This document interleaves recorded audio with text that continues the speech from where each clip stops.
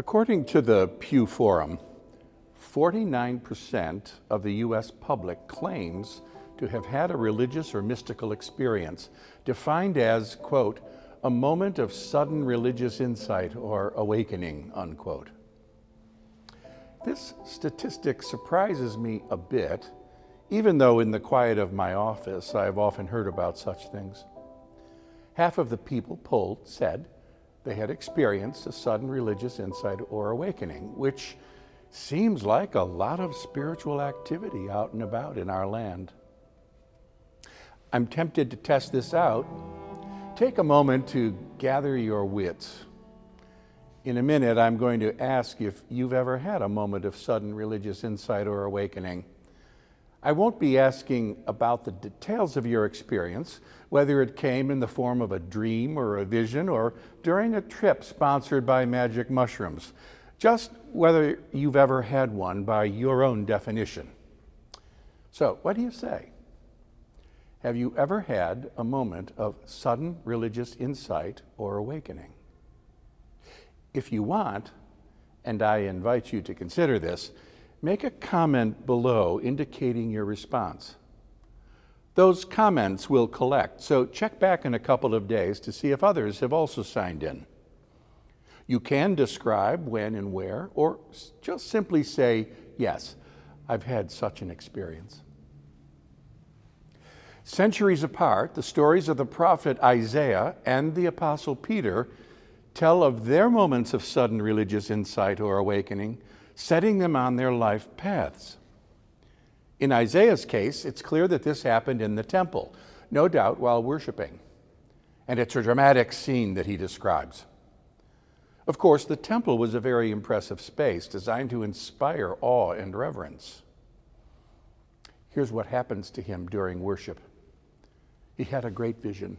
I saw the Lord sitting on a throne high and lofty, and the hem of his robe filled the temple. Seraphs were in attendance above him. Each had 6 wings. The one called to another and said, Holy, holy, holy is the Lord of hosts. The whole earth is full of his glory. The pivots shook. The house filled with smoke. Pretty impressive vision, right? By comparison, imagine something like that happening in worship. In Isaiah's day, the temple had been built as a space to mediate divine encounter, and the same could be said for Christ's church as well. Still, have you ever really thought through the implications? That maybe the most important purpose of worship and doing the sorts of things we do here is to mediate an encounter with the sacred order of things? I mean, actually, in real time, open up a space so that God might speak to us in some form or fashion? No doubt you've heard it said the reason we worship is to praise God, and so we do offer praise. But, over the years I've heard preachers go on and on how God just loves to be praised. Praise, praise, praise. That's what God wanted from us, and it made him just so happy, completely demoting God into a narcissistic celebrity or potentate who just can't get enough of his fawning public. Actually, you likely know of some preacher types just like that. While worship is directed to God, importantly, it's for us. Authentic worship depends upon an intuitive understanding of what we might call the unseen order of things.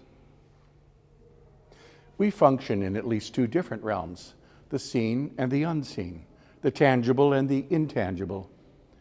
Whenever we start talking about spiritual matters, we're acknowledging the existence of this unseen realm as a simultaneous reality to our physical existence. When Paul says at one point that God is, quote, the one in whom we live and move and have our being, the one in whom we live and move and have our being, he's affirming that God permeates existence. As Marcus Borg described it, God is a non-material layer of reality all around us. There are minimally 2 layers of reality, the visible world of our ordinary experience, and God, the sacred or spirit. Authentic worship creates a thin place between these realms, a time and place where the realms might touch. Of course, it's possible that such a time could be anywhere and everywhere, given that this sacred order is everywhere. I've certainly had thin places pop up in unexpected moments. In my bed, hiking in the mountains, sharing deeply with someone, singing or listening to music, even just sitting quietly in a chair. You might know what I'm talking about. Though you wouldn't have used this language, now that you think about it, you might remember a time of sudden spiritual insight, or deep knowing, or deep connection with this non-visible realm. It might have happened in a location you now hold as special, or it might have been while riding the subway. We heard how it happened for Peter one typical day. He was minding his own business in his boat when a certain carpenter from Nazareth gave the fishermen a tip on how he might fish. Lo and behold, Peter caught the catch of a lifetime. More importantly, the two realms of existence kissed when he cast into the deep, and he was thrown for a loop. We know this intimacy occurred because of what happened next. Peter immediately fell to his knees before Jesus and said, "Go away from me, Lord, for I am a sinful man." Something similar happened to Isaiah in the middle of his vision. He called out, "Woe is me, I am lost, for I am a man of unclean lips, and I live among a people of unclean lips. Yet my eyes have seen the Lord of hosts." We might call these exclamations of humility. Whenever the realms draw close and we happen to be in the vicinity, one natural outcome is an intuitive acknowledgement of our relative place in the grand scheme of things. That's why both men fall into confession as a sort of knee-jerk response. Of course we confess in the presence of the holy, because in the instant that happens, we recognize that nothing is hidden and that it has never been hidden. Everything is there to be seen. Everything. Hiding is impossible, and it dawns that the unseen sacred order has always permeated existence, but we haven't cared to pay attention. Worship is a disciplined opportunity for these realms to intersect. This explains the care that was taken in designing this sanctuary and the care that we take preparing each Sunday. If you pay attention, you'll discover nuances in the liturgy and music that are intended to fill this worship with meaning, and maybe even with the hem of God's robe. I have a singular vivid memory as a little child, really the earliest memory I have of ever attending worship with my parents. What I remember is fully expecting God to appear at any moment from behind the altar screen. When I was 4, in a far less grand space than this one, I sat on the edge of my seat in rapt attention, fully expecting God to make a grand entrance. I would not have known or understood anything about Isaiah's experience, but by some instinct, the small child realized the truth of the matter. And I suppose I've been sitting on the edge of that seat ever since. How is it that you've shown up today? Why do we bother with this? What do we expect to find, and how do we find it? Will the preacher give up what we want? Will the music and imagery surprise and enlighten? Or perhaps silence holds the mystery? Those who are practiced in these matters know that spiritual experience is often best described as a still, small voice that's heard in the simple routine of gathering with others in humble acknowledgement that nothing is hidden and that it never has been hidden, that everything is there to be seen, everything. Hiding is impossible. The unseen sacred order permeates existence, and in worship, we care to pay attention. When Martin Luther King Jr. assumed leadership of the Southern Christian Leadership Conference, harassment and death threats began immediately. After one extremely tense day, he tells of sitting, staring at an untouched cup of coffee, trying to think of a way out. In the next room lay his sleeping wife along with their newborn daughter. He reports, "And I sat at the table thinking about that little girl and thinking about the fact that she could be taken away from me at any minute.